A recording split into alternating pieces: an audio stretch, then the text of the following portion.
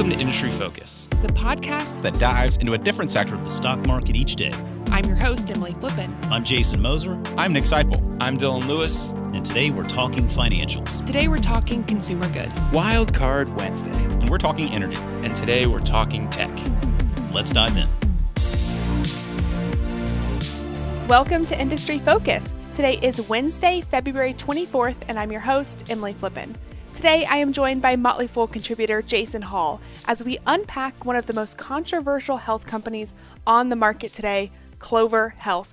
Jason, thanks for joining. This is going to be fun. It's interesting because it's a little bit out of our wheelhouse, but I think we're both people that can be kind of, I don't want to say critical, but you and I both really try to be eyes wide open when we dig into any company, especially companies we don't understand as well. So I think this is going to be a great primer on this company.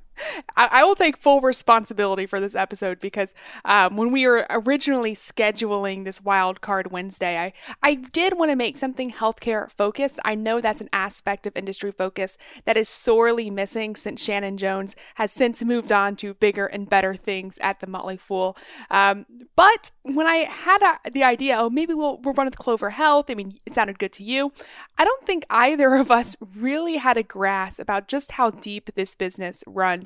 So at least I know I didn't. So I will put the caveat out there that this is, my interpretation of the business. And when you're looking at healthcare businesses, especially insurance providers, of which Clover Health is, it's complicated, especially when you get into things like Medicare.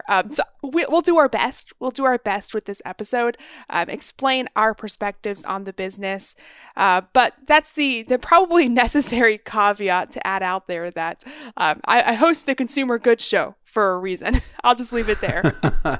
But I want to point out too, I think it's important to remember that you don't have to be a complete expert on the healthcare industry to look at a company and find clear risks and things that maybe are just things that can be easily misunderstood, and apply them to how you understand that business as a possible investment, right? Sometimes being outside of the industry is beneficial.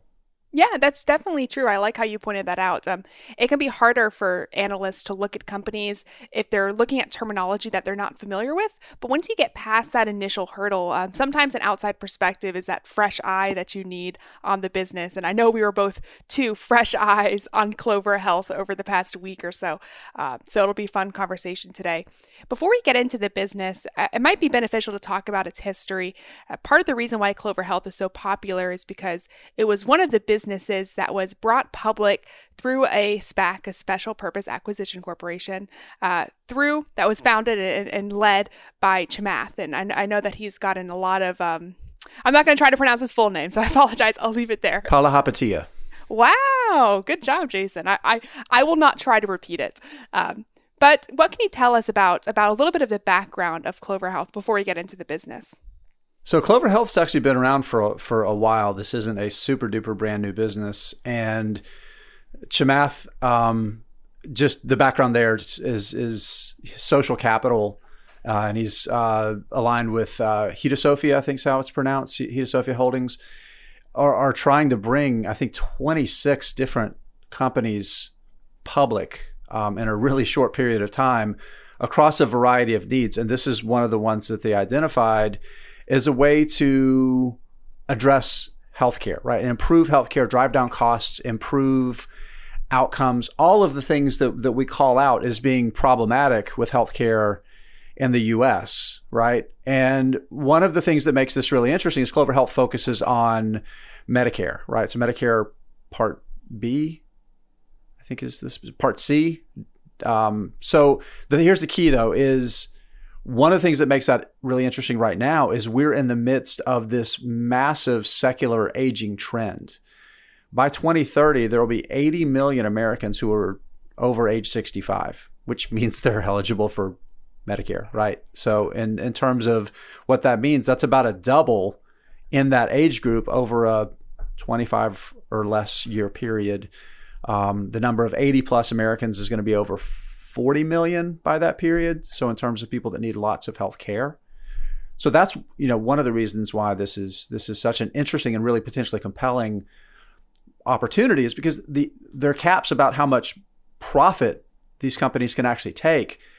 but it's an enormous market that is growing very quickly. And if you can find some sort of competitive advantage that proves durable, and they're claiming that with their software and the use of technology to drive down costs and help increase their share, and increase their margins too, to be more profitable than other companies that insure in the same area. That's the thesis, right? Is even with it being a somewhat fixed and very heavily regulated industry, the sheer growth and the opportunity to drive out costs could make it a market-beating investment.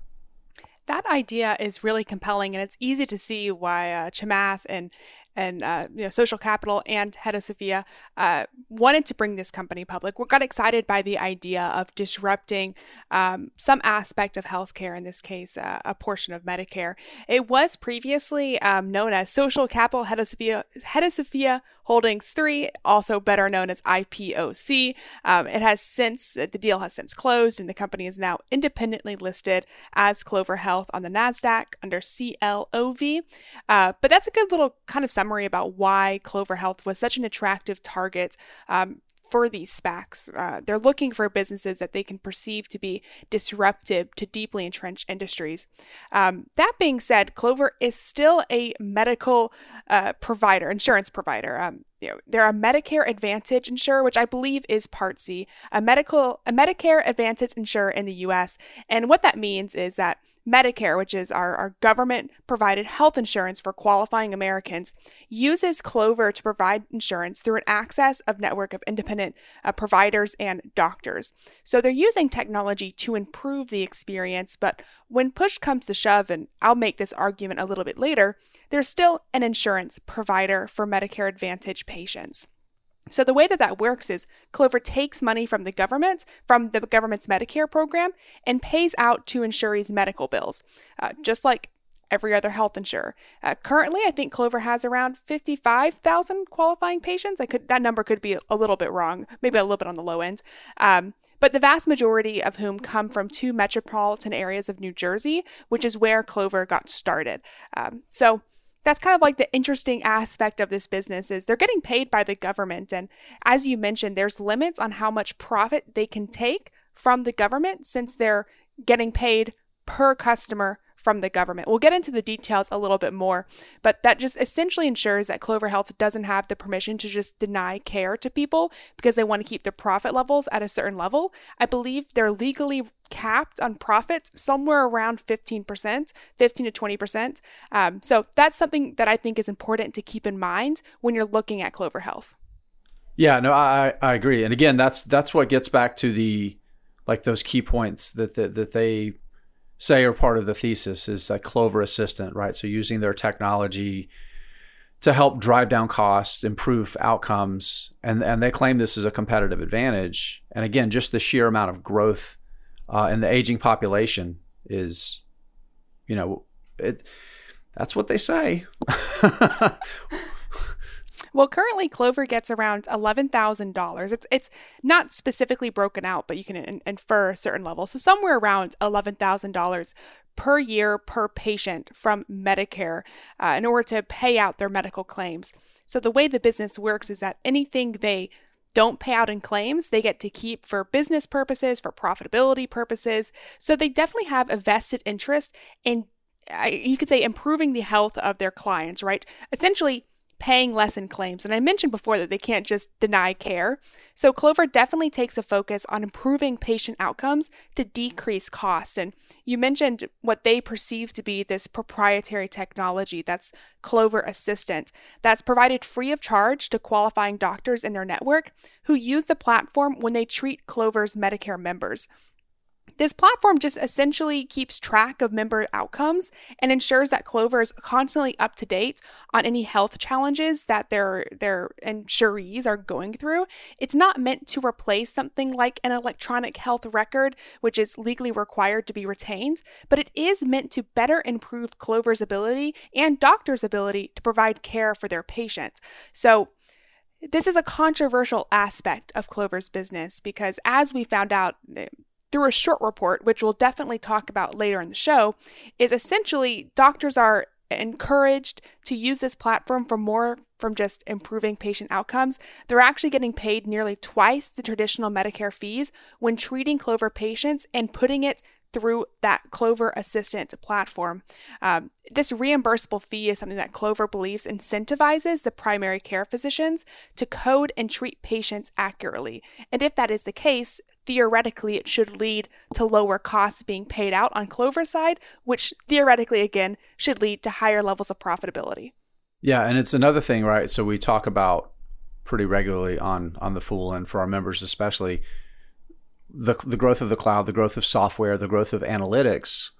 The more data the company has, you would think, the more they could utilize that data to improve outcomes, to lower costs, to figure out how they can leverage their technology, leverage their relationships with healthcare providers to try to improve out those outcomes and lower costs, right? But today they're paying for it, right? They pay roughly double. So that's on that front side, the fee to physicians. So at what point is this going to be about collecting data that they can use? Because at this point, and again, we'll talk more about it when we get in the short, but the short thesis is that this is really more a tool that they're using to try to increase billings. Yes, and it's an easy argument to make, and we'll talk about it in a bit more detail. But essentially, if you're taking the bear side of the Clover argument, and there are clear people on either side of this fence, let me just be upfront about that. You can definitely see how bulls in this case argue that Clover is moving fast and breaking things. And whenever that happens, whenever we see disruptions and traditionally entrenched industries, there's always pushback. My mind goes back to Invisalign and kind of the struggles that they had getting off the ground because of the deeply entrenched orthodontist industry that didn't necessarily want people cutting into their profit margins. So it's easy to say that while they're facing some road bumps while trying to get this disruption off the ground, that's to be expected when trying to disrupt such a traditionally focused industry. At the same time, numbers when looking at this business are extremely challenging, and it is clear that the picture that Clover Health painted when they initially went public through this SPAC was not necessarily fully representative of the experience that providers and users of Clover Health were experiencing. But again, we'll get to that. We'll get there. Yeah. And the other thing I think is worth pointing out too, that when you're talking about disruption in an industry with some very entrenched players and highly regulated program, it's essentially their money is taxpayer money, right? At the end of the day, that's what pays for this is a massive federal program. Is you're dealing with change management 101. Right. You're largely expecting people that have done things a certain way for a very long time to start thinking about doing things differently, which is hard. That's the hardest thing to do is manage this kind of change. So great technology, great software, all of that's fantastic, but you still have to manage through the change. Definitely. And before we move on to their financials, I think it's worth digging more into the market opportunity. You mentioned it as we head off the top of the show about what a big opportunity Medicare is. And you can talk a little bit more about how Clover expects that to grow in the future. But I'll quickly mention how the government pays out for their Medicare insurance providers. It's actually based off a star rating, depending on reviews left by people who use those insurance provider. So every Medicare Advantage provider, Clover Health in this case, gets ranked 1 to 5 on a medley of different aspects of service they provide. And depending on where their star ranking provides, it actually depends on how much money they get per customer. So these insurance providers are incentivized to further improve their services to benefit people using the system. And while there is ranges, I'd probably say Cigna, one of their bigger competitors, consistently has 4 to 5 rankings. Clover seems to hover somewhere a little bit closer to 3.5 stars. It's not bad, but it definitely leaves room for improvement. And that, if they were able to improve those patient outcomes, could potentially let them earn more revenue per person they're bringing into their network. So when I think about the market opportunity, and as you talk here about the people coming in to Medicare program, it's important to remember that the value of each individual does depend on the service, the level of service that they're able to provide. So again, I think the number, I haven't seen the exact most recent number that they've released, but I think it's still around 55,000 or so. Their plan, their target is to have between 70 and 75,000 members by the end of 2021. So roughly 50% growth, right? That's an enormous rate of growth. How does that happen? Well, again, that trend we talked about with the aging, somewhere around 10,000 Americans become eligible for Medicare every day, right? It's about 10,000 a day is the run rate over the next, decade or so. So when you're this small, with you're starting at this point, there is a vast opportunity to grow at a very outsized rate, right? So we think about that. Just again, that sheer growth, it's huge. And the other thing too is that this is a business that's still very geographically concentrated, right? The vast majority of their members now are in New Jersey. Yeah, I think it's like 98% in two urban areas of New Jersey. That's some intense concentration. It is, and I think there's probably also some bias to their ratings there. One of the things that would be helpful, I think, in evaluating the company that we just ran out of time to do is to how do those star ratings compare to its peers in the same markets, right? Because I think that can help inform the quality of their care. So I didn't see that. Emily, have you seen that data? I did some independent research. I poked around, pretended I was signing up for Medicare to look at and compare. I'm not sure if there's an aggregated approach. You'll see people claiming different aspects. But I think the best way to do it, because it is so geographically dependent, is to kind of look in the different areas that they're providing. And since 98% of their users come from New Jersey, when I was doing my research, I pretended that I was looking for Medicare in New Jersey. The plans that they offered were comparable to their competitors. I did notice potentially slightly lower costs than their competitors, but their rating system was also a little bit lower. Surprisingly, part of what kept their star ratings lower, and this is all just independent Googling on my part, right? There's really no centralized star rating system. But what I noticed kept them down was actually not necessarily patient outcomes, but the ease of experience for the patients. And that's something that I think is probably going to be a challenge for them to incorporate the ease of experience that the Clover Assistant provides to physicians, also providing that ease of experience to their users as well. Yeah. So again, it's really just a sheer growth opportunity is the big thing. If they can even, and that's the interesting thing, right? So again, part of the thesis here is their technology to help them be more profitable. But there's also the very real prospect that because this is a very small business compared to the addressable market and the growth of the addressable market, even if they can just meet the basic expectation and funnel their profits towards expansion, this could be a wonderful investment, right? But that's not the whole thesis. That's just part of the thesis.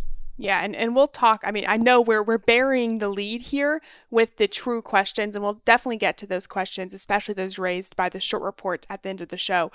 But part of my skepticism in terms of just meeting those base level expectations is that Clover historically hasn't met them. In fact, Clover, as you mentioned, is a private company, been around a while before the SPACs took interest in them. And reports heading back, even in 2016, seemed to imply that the company internally expected much faster growth than they actually experienced. So if you look at reports back in 2016, they said the company expected it would have 65,000 members by the end of 2017. For reference, that's, again, 10,000 members or so more than they have right now and heading into 2021. Yeah, so that's right. 3 years ago. And they missed that number by nearly 40,000 in 2017.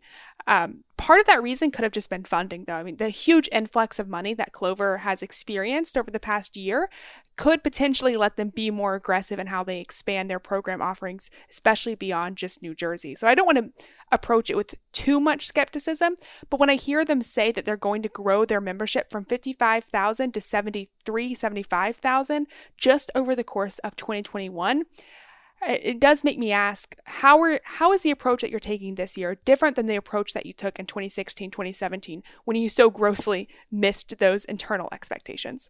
Yeah, that's a really good point, right? And I think part of the argument there is, well, we've raised some capital and we can use that capital to deploy But then the other side of that argument is there's also been enormous turnover, right, in their executive suite, and there's been a lot of turnover in the people behind the technology.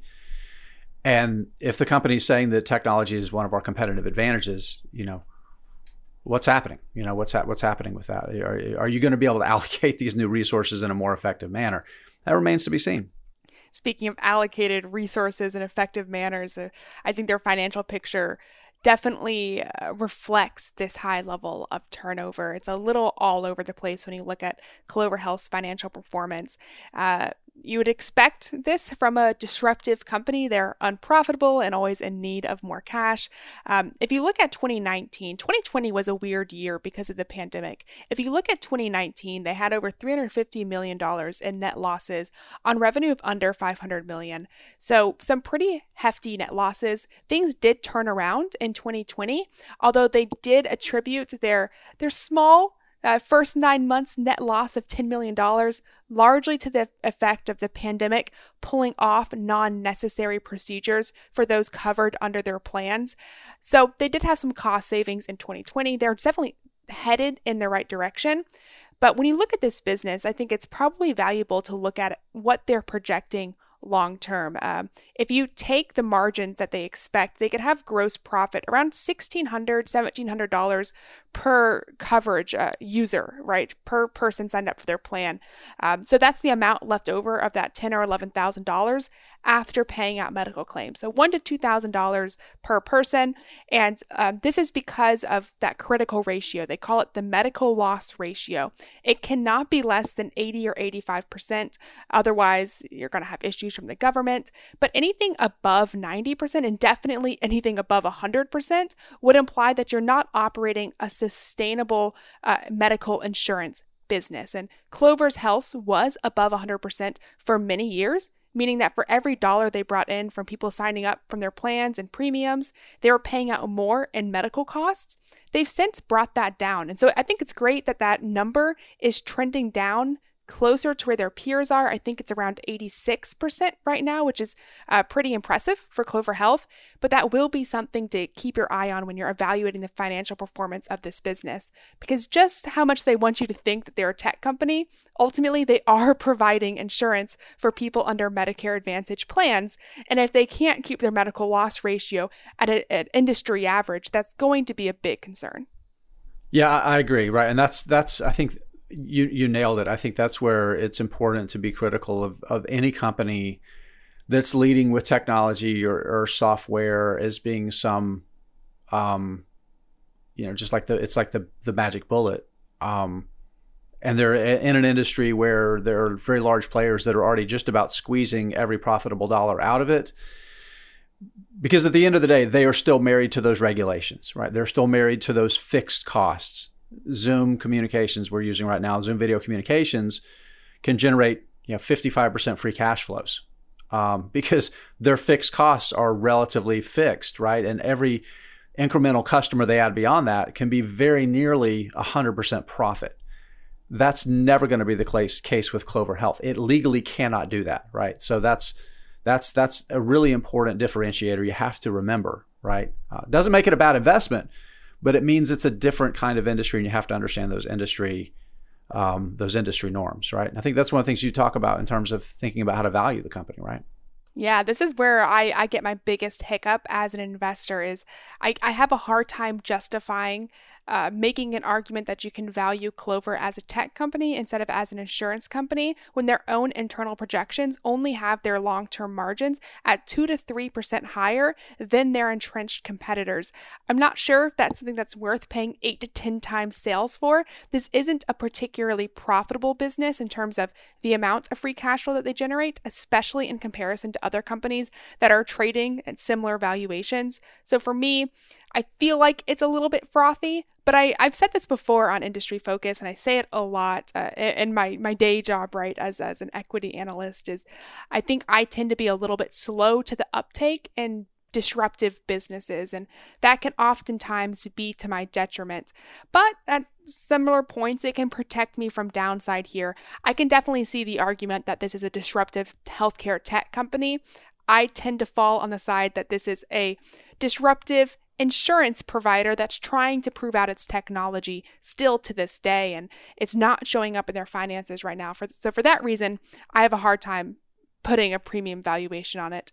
But I'll take the counter. I'll take the counter on that. Oh, and really? The counter, yeah. Well, with nuance, right? Because I think that's important. I think if you believe in a couple things, right? If you believe in the growth prospects, right? And again, you think about those big trends and the starting point for this business right now. And if you believe that there are some competitive advantages, even though it's an industry that has a lot of regulations about how profitable it can actually legally be, it's a $4 billion company, right? Market capitalization today is $4 billion.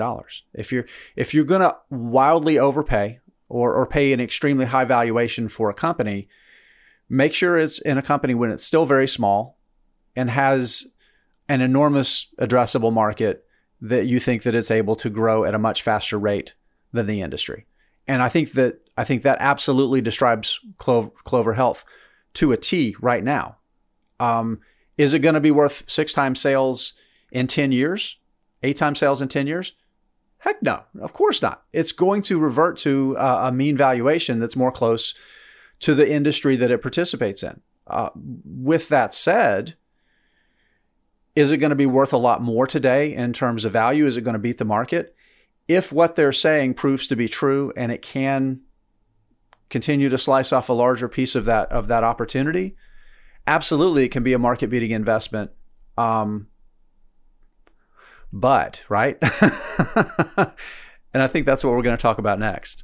yes, let's talk about the elephant in the room, which was this short report released earlier this month by Hindenburg Research, who called out a lot of issues that they perceived with Clover Health's business, a few of their payment processes, right? The way that they paid primary care physicians, issues with their technology. They called out any number of things, right? Management, a conflict of interest. The big one, though, is they found out, and as was later disclosed to investors, that Clover Health did have an inquiry from the Department of Justice into their business practices. So what was your take on reading this short report, Jason? So a couple things. Like any good short report, there's a lot of inflammatory language, a lot of things that will invite a strong emotional reaction. And in a short report, there's the two emotions that drive us as investors are fear and greed, right? We know that. So a good short report hits that fear thing, and it does. This one hits it very well because it talks about a Department of Justice investigation, calls out a litany of things ranging from illegal payments to people working in these doctors' offices, maybe giving gift cards to the receptionist, having what they call Clover ambassadors, right? So like a litany of things that are potentially against the law, right? So that definitely hits that fear thing. But they also, I think there are, are they making a mountain out of a molehill, or is it a mountain of molehills, right? Are there a lot of little things that this company is potentially doing that enough of them could be illegal to cause substantial problems for the business, right? And so the one thing to me that just kind of jumps out is, so with this Department of Justice investigation, so the founder obviously knows about it. The CEO of Clover Health knows about it. Vivek, of course, now I'm drawing a blank on his last name, knew about it. There was question whether or not Chamath knew about it. He knew about it. The company's issued a follow-up response, and they said this is something that all of our legal counsel, both our corporate counsel and the counsel we were working with through the process of going public, said we do not need to disclose this, right? Because I think it's important to remember that these sorts of companies do get inquiries from regulatory bodies on a regular, ongoing, consistent basis, right? So to a certain extent, there is a certain amount of how important is it? How meaningful is it, right? Before it passes that test of needing to be disclosed. That's a fair point, and I I'll take the counter side of that argument. I'll play devil's advocate here. In my other day job, I manage a cannabis portfolio. There's an interesting company that recently also went public via a SPAC, or is in the process, I should say, of going public through a SPAC. The business is Weed Maps, and Weed Maps had gotten an inquiry from the Department of Justice previously.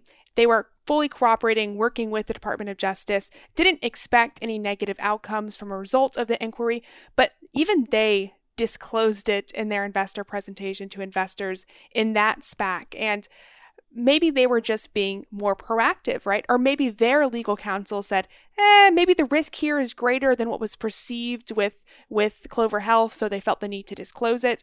But obviously there's a gray area here. And generally speaking, when I see cannabis companies with higher levels of moral disclosure, it makes me a little bit concerned when a healthcare company whose theoretical sole job it is to take money from the government to improve people's lives, right? To take care of their health, hopefully make a profit while doing it. But it makes me a little bit worried about the people who are calling the shots. And that may be a totally unfair assessment because, to your point, they had lots of legal counsel acting on this. If they have these inquiries very often, then it really could have been nothing.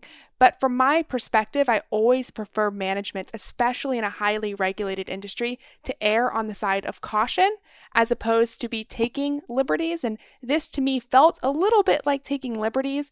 And with the number of things that the DOJ inquiry listed off as concerning, specifically calling out gift card payments as an example, a practice that Clover Health has vehemently denied that they take practice in, those things are especially concerning. And now, as a result of the short report, they got an inquiry from the SEC. So there's lots of kind of legal and regulatory risk here that they could have gotten in front of if they had just disclosed it and said, hey, we get these a lot. We're working with the Department of Justice. I think a lot of investors would have just moved on. But now it's a whole thing because management didn't exercise, in what is, in my opinion, good judgment.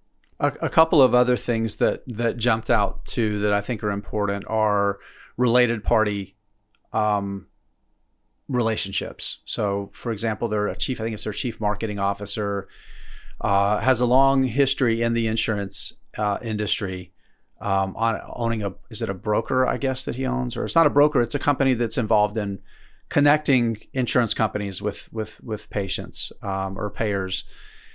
And it looks like, from what I'm seeing, essentially this was a partnership and moved this partnership into his wife's name, I guess is the accusation, and questions about whether or not there's still like a substantial conflict of interest if this executive has a family relationship to a business that's providing a substantial amount of Clover's customers to it, right? I think that's another thing that kind of ties into that.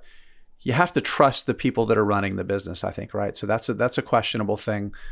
One other thing I want to mention too is that I want to kind of call out the Hindenburg on is that, you know, they tried to make a big stink out of Chamath, and this is like part and parcel with any kind of short report that you have to get past that, like things that are obviously trying to stimulate an emotional reaction. Is they tried to keep saying, well, it's only a $25,000 investment to get their founder shares. And I mean, the bottom line is Social Capital has probably spent millions, maybe tens of millions of dollars in their due diligence process and the time that they've spent marketing and promoting the business. That I think you have to consider as part of the investment. Plus, Chamath made $100 million equity investment into Clover, right? $100 million through one of the entities that he controls that invested in Clover. So there is skin in the game that Chamath has. And I mention that because, number one, skin in the game is important, but it's also a tiny portion of his wealth. And to me, that's the big thing, is that the key here, right, is if you're concerned about it, if it's a tiny portion of your exposure, then your direct exposure to this actually being a fraud and a zero and whatever, like the worst case scenario is minimal by position sizing, right? Definitely. And for me, when I come out of the short report, they called out so many things that we won't have the opportunity to get into everything, obviously, during this podcast. But one of the things that I think is worth mentioning are two things, I should say. The first is Seek Medicare Referrals, this website that apparently is partly co-owned by Clover Health, where essentially it wasn't disclosed that a lot of the people running the show were somewhat incentivized to be referring people to Clover Health. And what was interesting about this short report is not just these claims, but actually how the company responded to them. It's not very often that we see a company respond so in depth to a short report. We'll see companies come out with a statement, usually a broad statement that says, we're aware, this is completely untrue, like we're following up, whatever, right? They acknowledge that it existed. They say everything they say is false. These are people who are in it just to see our stock price go down, and then they move on. In this case, Clover Health issued a full, it was almost the size of the report itself, response to the short report, specifically addressing a lot of the allegations. So I definitely encourage anybody who's listening, who's interested in getting the full details, to take time, read the short reports, read the company's response to the short reports. They acknowledge that Seek Medicare actually referred over half of their patients to Cigna, for instance. They weren't sending everybody to Clover Health. I think the exact number, not the exact number, but I think there were at least 3 providers that received more referrals than Clover did. Maybe 4. It may have been, I think it was the 4th on the list, right? And it was, by far more went to other providers. Which is a hard thing to, again, in the context, knowing that they only provide coverage in such limited geographies right now, it's a hard thing to kind of quantify. But that was the company's response to it, and the response to the related party issues, right? The conflict of interest in regards of this New Jersey-based entity that was co-owned, referring people to Clover Health. It accounted for something like 8,600 out of their 55,000 existing members. So not nominal, but also not everybody. And if you just read the short report, they would make it out to seem that there are no genuine people who are using Clover Health as a Medicare Advantage plan. And if you read the company's report, it would make it seem like everything they're doing is with the patient or the user in mind, and they're doing everything by the book. I think reality, as with many things, is somewhere in the gray area. It is. And yeah, I agree. I would encourage people, look up Hindenburg Research Clover Health short, and you'll get a link in Google right to it. And then I encourage you to go to Clover Health's investor relations page blog, not the Clover Health blog, but their investor relations blog, to read the response. And then you can start kind of forming your own thoughts on this.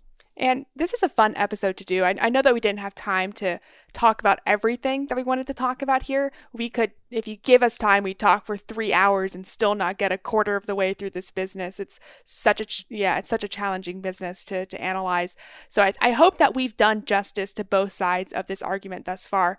I think it's definitely one to keep your eye on. I think I'm interested in it. I am not touching this right now as an investor with a 10-foot pole. However, I am extremely interested in what it could do in the future. So I'm definitely keeping my eye on it. But Jason, before we head out, is there anything that you wanted to really hit home, wanted to add before we close out this podcast? Yeah, so I just a couple things I want to hit on. Number one, the Clover's leading with their technology, right? As they say, a differentiator.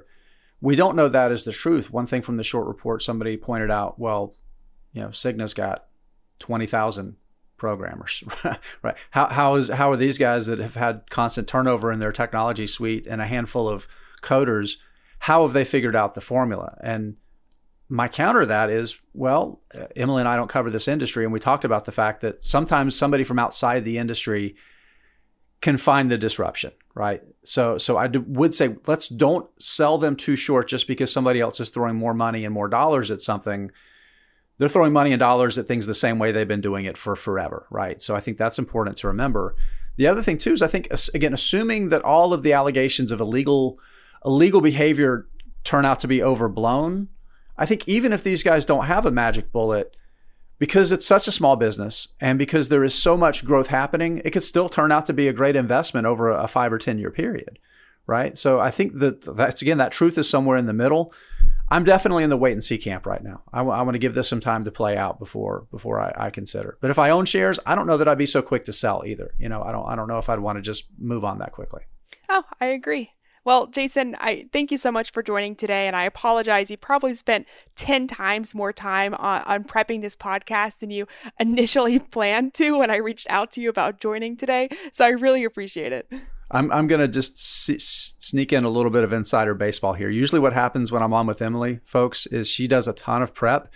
And I'm that kid from school that would always show up unprepared for the test and just find the smartest kid in the room, which was usually Emily, and talk them into letting me look over their notes. So I actually researched a lot for this one. So it was fun. It was a lot of fun. Jason is selling himself short. What actually happens is I use our pre-planning document as essentially a notepad where I write down 20 pages of unnecessary details and then have no ability to really determine what's important to speak about, which leads to, 40-minute long industry focus episodes that are mostly me rambling without any sort of intended consequence. So you're selling yourself short, Jason. The queen of cogent. You were fantastic, Emily. This was fun. Yes, we'll have to do it again sometime. Sounds great. Listeners, that does it for this episode of Industry Focus. If you have any questions or just want to reach out, feel free to shoot us an email at industryfocus@fool.com or tweet at us at MFIndustryFocus. As always, people on the program may own companies discussed on the show, and the Motley Fool may have formal recommendations for or against any stocks mentioned. So don't buy or sell anything based solely on what you hear. Thanks to Tim Sparks for his work behind the screen today. For Jason Hall, I'm Emily Flippen. Thanks for listening, and Fool on!